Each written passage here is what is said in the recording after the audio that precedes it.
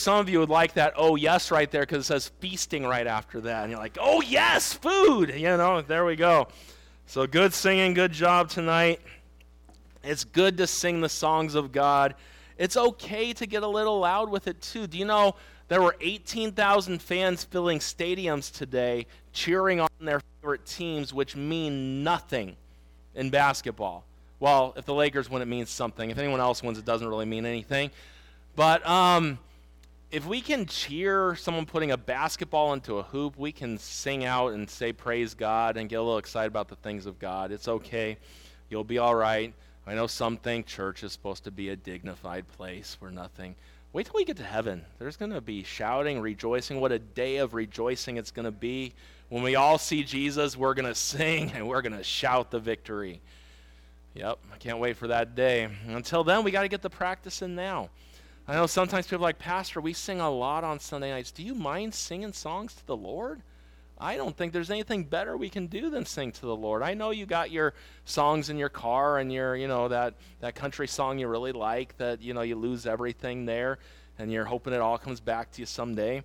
I got a couple of those country love songs I like. I sing to Caroline every once in a while. You say which ones? I'm not going to tell you. It's not for you to know. And then every once in a while I'll listen to, I like Sweet Caroline, that song. Anybody know what that song is? It's named after, they wrote that for Caroline. That's where the song came from.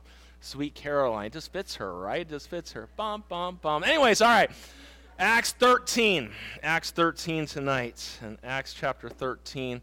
And we're going to dive in. Now, this is what I love about tonight's passage is the fact that literally we're just going to read his first sermon we see. We know that he preached at other times, and he got people mad at him, so I'm sure that he preached other sermons, but this is really the first one we see in detail. If you remember last week, we looked at the church there in Antioch, and they sent out the first missionaries, right? And so they sent out, and God called, and the Holy Spirit called these missionaries, and they were going on their first journey. And what happened was, as we look here, the Bible tells us in Acts 13, look down at verse 13, it says, "Now when Paul and his company loosed from Paphos, they came to Perga in Pamphylia, and John departing from them returned to Jerusalem. But when they departed from Perga, they came to Antioch in Pisidia, and went into the synagogue on the Sabbath day, and sat down.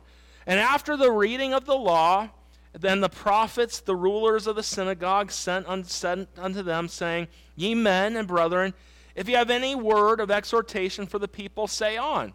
So literally, hey, you got something to say for the Lord? Say it. Well, that's a great invitation right there. And when people give you, and that's one of the things, the other day, someone asked me to preach, and sometimes people ask me to preach somewhere, it's like, but never turn down an opportunity to speak up for the Lord. Anytime you can. It doesn't matter where you preach or where you talk about the Lord, just do it. It's an awesome thing. And that doesn't matter if there's 5 people listening or 100 people listening, or if you're at the rescue mission in downtown LA. I give my all everywhere that I preach because it's an awesome privilege to be able to preach and to give the Word of God. So we look at then Paul stood up and beckoning with his hands said, so do you see he used his hands when he spoke? So every once in a while you'll see he was beckoning them with his hands. Said, "Men of Israel, and ye that fear God, give audience. The God of this people of Israel chose our fathers and exalted the people when they dwelled as strangers in the land of Egypt. And with a high arm brought he them out of it. And about the time of 40 years suffered he their manners in the wilderness. And when he had destroyed 7 nations in the land of Canaan, he divided their land to them by lot. And after that he gave unto them judges about the space of 450 years until Samuel the prophet. And afterwards," man, Paul knows his stuff, doesn't he? Paul knows his stuff. "And afterwards they desiring a king, and God gave unto them Saul the son of Cis, a man of the tribe of Benjamin, by the space of 40 years. And when he had removed him, he raised up unto them David to be their king, to whom also he gave testimony, and said, I have found David the son of Jesse, a man after my own heart, which shall fulfill all my will.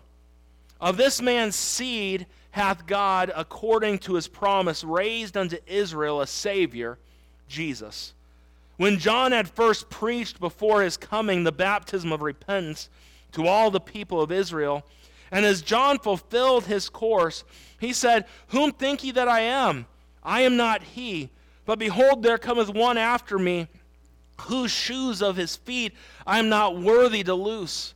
Men and brethren, children of the stock of Abraham, and whosoever among you feareth God, to you is the word of this salvation sent.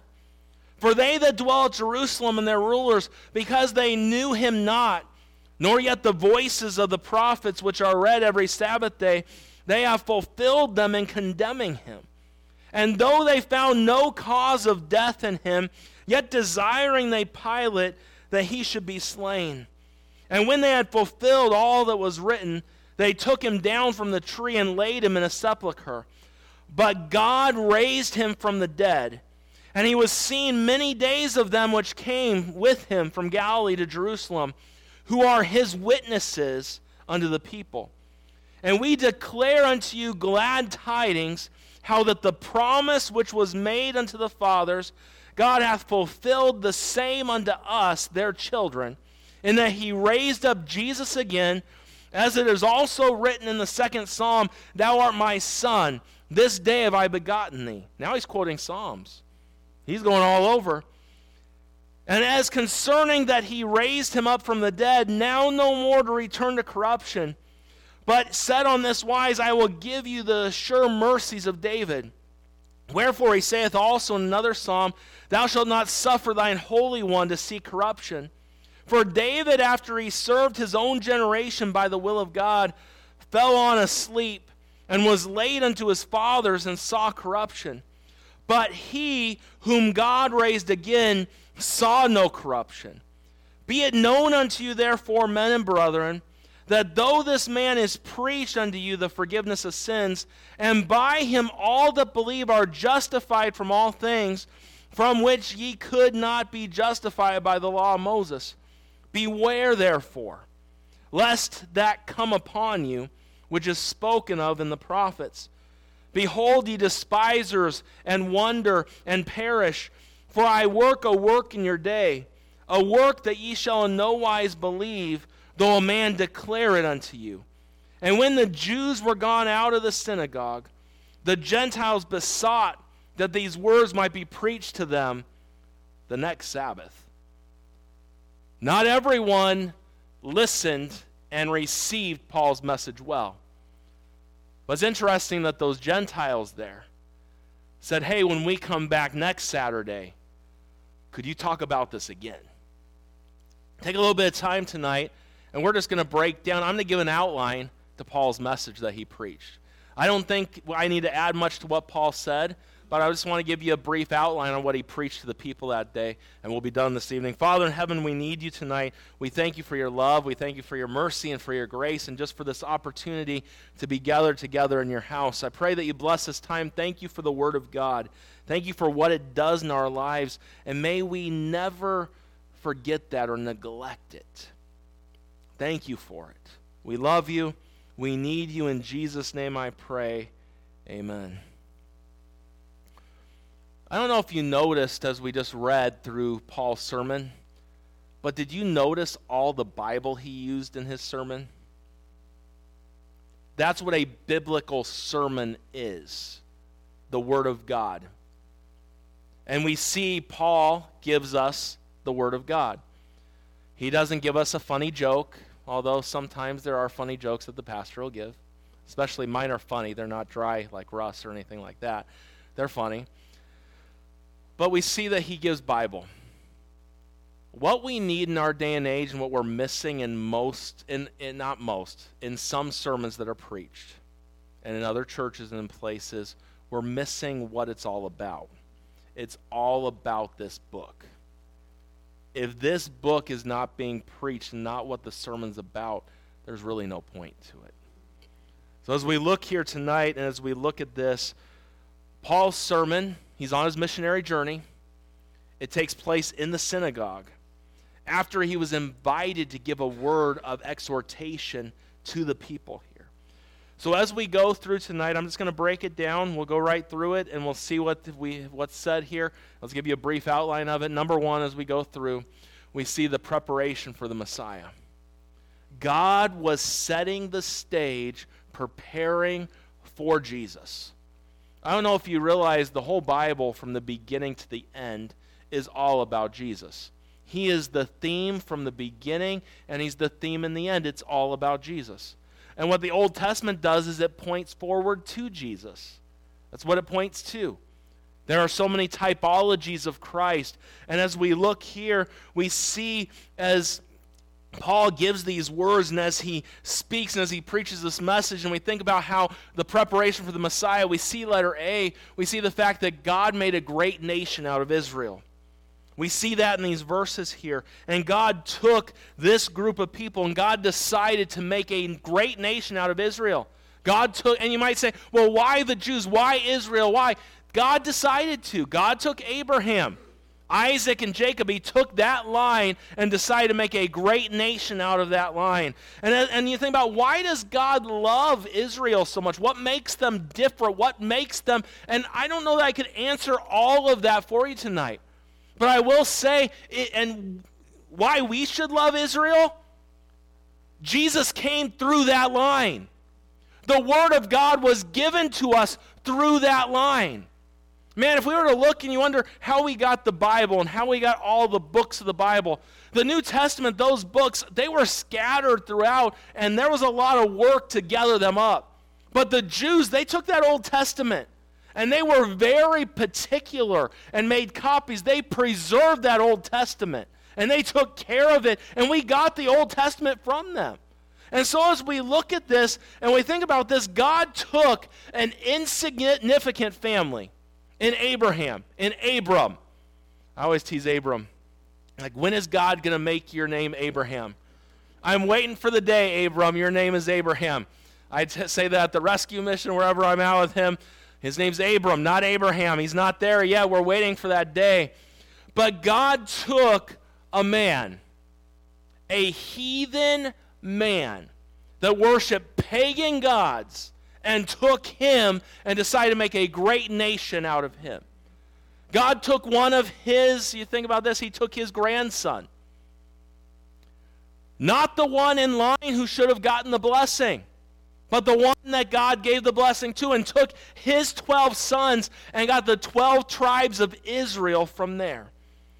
God gave them victory, and as we read here a few minutes ago, God gave them victory in Canaan. As they went in, God went with them and guided them. God made a great nation out of Israel. But not only that, we see letter B, that God was very patient with Israel. He was very patient, and way more patient than I ever would be. We were talking about in the youth group earlier tonight, that passage in Exodus 33 where God tells Moses, hey, I'm not going to go with you into the promised land. Because if I go with you guys in the promised land, I'm going to kill you all. I'll let my angel go with you. You'll get the victory. You'll get in there. You go with the angel. He'll get you in. I love Moses' response, hey, if you don't go with me, I'm not going. That's quite a statement right there. But we think about all that they did, and God was so patient with them. God blessed them even when they weren't faithful to Him. Repeatedly, they went out and worshiped false gods, and the gods of their neighbors, the ones God wanted them to wipe out of Canaan. And though God might have chastened them and tried to teach them a lesson, He never abandoned them. He never forgot about them. He never forgot about His promises. But we see the fact that God made a great nation out of them. God was patient with them. And we also see letter C, that God granted Israel's request for a king. As Paul says here, there was the time of the judges. And what a chaotic time for Israel during the time of the judges. The problem in the book of Judges is told us at the end of the book, every man did that which was right in his own eyes. And hey, Christian Knight, you need to make sure of something. We get in a lot of trouble when we do what we think is right. Well, I think this, I don't care what you think, and you shouldn't care what I think. We should do what God says is right and follow his word. Israel would have been in a lot better shape if they would have done what God thought was right. But we get this idea, I don't think it's that bad. You're not God. I'm not God. We need to follow God and his leading. And the children of Israel did a lot better when they followed God. There was the time of the judges, and then they got Saul as a king. And it's interesting to note, I think Saul was a good guy that let it all go to his head. And I also believe that he should never have been king of Israel. But God let them have a king because that's what they wanted. That's where we look at those that believe in some thoughts about Calvinism. God let them choose a king. He did. Their will. They wanted a king. God gave them a king. If this is what you want, here you go. But what tribe was Saul of? Tribe of Benjamin. The tribe of Benjamin. And do you know, if we were to go look back in the book of Deuteronomy, God knew they were going to have a king at some point. Because the Lord said, hey, when you have a king, he needs to read the law. He also shouldn't marry a bunch of women because he's going to turn his heart away. God knew they were going to have a king at some point. But they wanted a king before they were ready for a king. And we got to understand, David was God's choice. Say why? Because David wasn't anybody else's choice. Isn't that how God works? Out of all the choices for king, it was David. And Samuel was a prophet of God, had a special touch of God on his life, and Samuel couldn't figure it out. But I love what the Lord tells Samuel, hey, I don't see like you see. I look on the heart. Was David a perfect man? By no. Did he mess up? Oh, he messed up over and over and over again. But the Bible says he was a man after God's own heart. Do you know what I love? When we read in the New Testament anything that's mentioned about David, you don't ever hear any bad. Was there a lot of bad with David? Yes. To talk about tonight. But do you see, when you know Christ, he chooses to forget the bad, and he doesn't see the bad. Great thing to remember. We see, preparing for the Messiah, that God chose a special family and decided to use Israel. He was patient with them.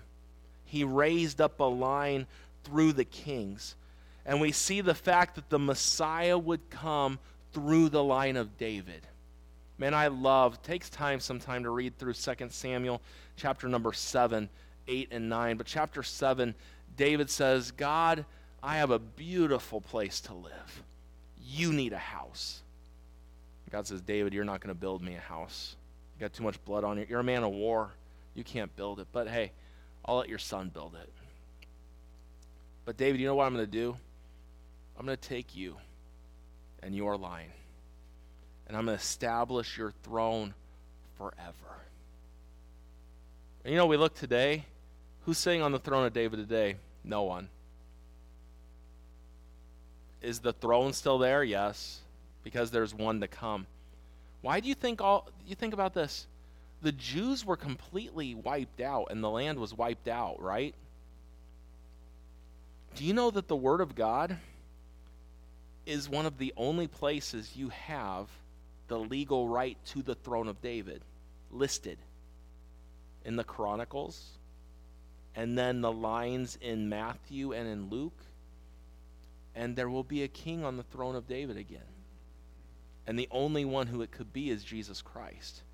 And we have all the records before our eyes of who will be king. But you see the fact that God was preparing the way, and God raised up a nation, and he was patient with that nation. He even granted their request for a king. And then we see this line. And not only do we see the preparation for the Messiah, but number 2 tonight, we see the preaching or the proclaiming of a Messiah coming in verse 23 through verse 27. We see, first of all, it was by John the Baptist.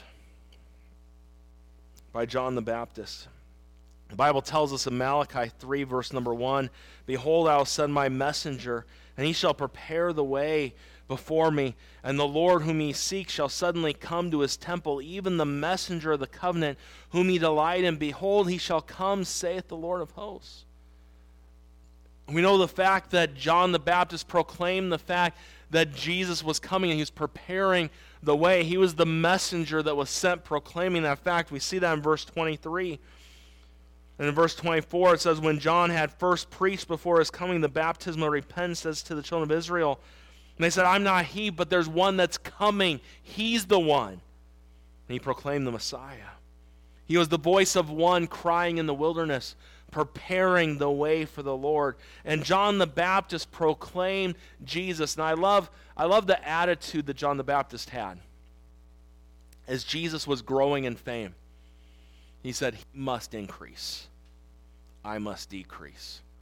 What a great lesson for all of us in our lives if we could just decrease and he could increase. We need that attitude that John the Baptist had. And it would help us. We see that he was preached by John the Baptist. We also see the fact that he was preached by Paul. Isn't Jesus preached by him here? And there are a lot of verses that are mentioned through here. And Paul preached that God sent his message of salvation in his Son. That the death of Jesus was prophesied about in the Old Testament. And we have verses that talk about that. Psalm 109:25. "I became as a reproach unto them. When they looked upon me, they shake their heads." Psalm 22:18. "They parted my garments among them and cast lots upon my vesture." Psalm 22:1. My God, why hast thou forsaken me? Why art thou so far from helping me and from the words of my roaring?"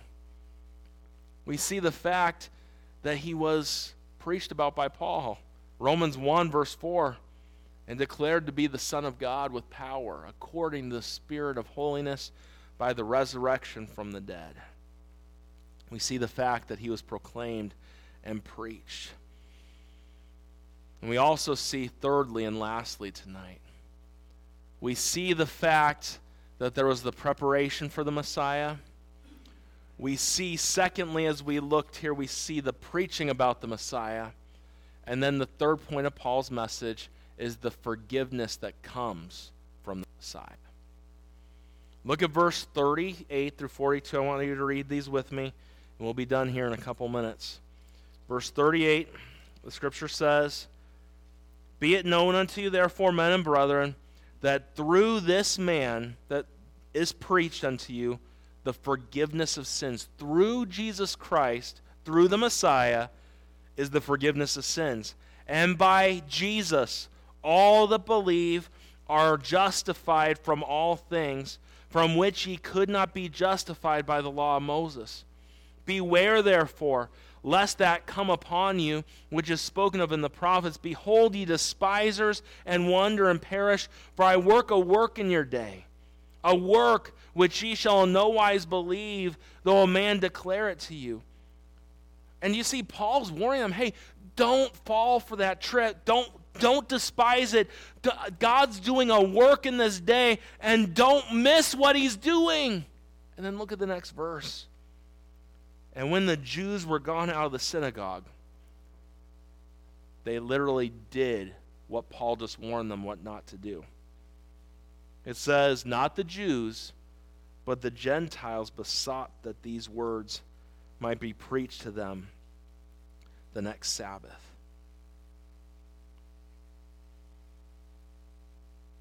We see the forgiveness from the Messiah. We see that this forgiveness has been provided through Jesus Christ. Paul talks about the fact that we could not be forgiven by the law. The law does not forgive. The law does not bring in forgiveness. The law shows us our need for a Savior. The Bible tells in Colossians 2, verse 13 and 14, it says, "And you being dead in your sins, and the uncircumcision of your flesh, hath he quickened together with him, having forgiven you all trespasses, blotting out the handwriting of ordinances that was against us, which was contrary to us, and took it out of the way, nailing it to his cross." See, so many people try to add things to salvation. You got to understand, it is only through Jesus Christ and his sacrifice that was made for us. It's interesting, and as we look here, we see that this was preached on, and there were some that received it. And in fact, I don't want to jump into it, but there were some Jews that believed too. And there were Gentiles that wanted to hear about it again the following week. It's interesting to note that as we see what happens here is you kind of see taking place the fact that the Jews are still being preached to, but they're more and more turning a dull ear to it. And Paul hasn't started preaching to Gentiles yet. It's coming. But, just a little thought that I had as I was studying this, and we see how the Jews didn't want it, so God brought it to the Gentiles. I think there's a great lesson for us in our country today. We have the Word of God, and we've been given so much. And we have God's truth. And how many people, think about in America, how many people have heard the gospel over and over again. And then there are places they've never heard the gospel. And I think that if we keep turning away God, it's going to get to the point to where God says, all right, I'll go someplace else. I think that's happened in England. It's happened there. Look at the big churches they used to have and the revivals that took place. Before long, it's going to leave America and go maybe to the Philippines, to China. You never know.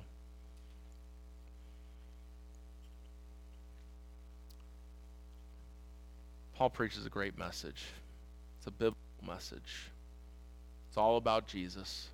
It's all about the preparing for him, about the preaching of him, and his forgiveness that he brings. It would do us all good to take that message of Jesus that Paul preached, and you don't have to be as long as him, or you could be if you want. But it'd be great to tell someone about how the Bible talks about there was preparing for Messiah, and people preached about him, he was talked about, and he can forgive your sins. And guess what? Some people are going to listen. Some people won't. But it's not up to us to figure out who's going to listen, who's not. It's just our job to preach the word. Let's do that and follow through. And what a great message as Paul begins his preaching journey. And this is the beginning for him. You'll see there's a lot more. And man, it's amazing how God took, and when you take the time to study and you look at Paul knew so much. And it's rare do you see where someone so smart could really get smart and come to the Lord. Because there are a lot of smart, dumb people. I think you know what I mean when I say that, right? And people that are just too smart for their own good. But and I believe God did an amazing work in his life. And it's amazing to see how God worked in his life. I also love to see, I do not compare us to Israel. Israel is different than us. There are some similarities through there. But to think that God chose Abraham and his family, to think that God chose us before the foundation of the world, and that God is very patient with us, just like he's patient with Israel, and to think that we're going to be priests and kings someday as well. You don't have to have 7 children to have your own planet and be a priest and king like some religions teach you. God's just so good to us. Don't ever lose sight of that. Never lose the awe and the wonder of all that the Lord does in our lives. Father, thank you for the truths that are found in your word.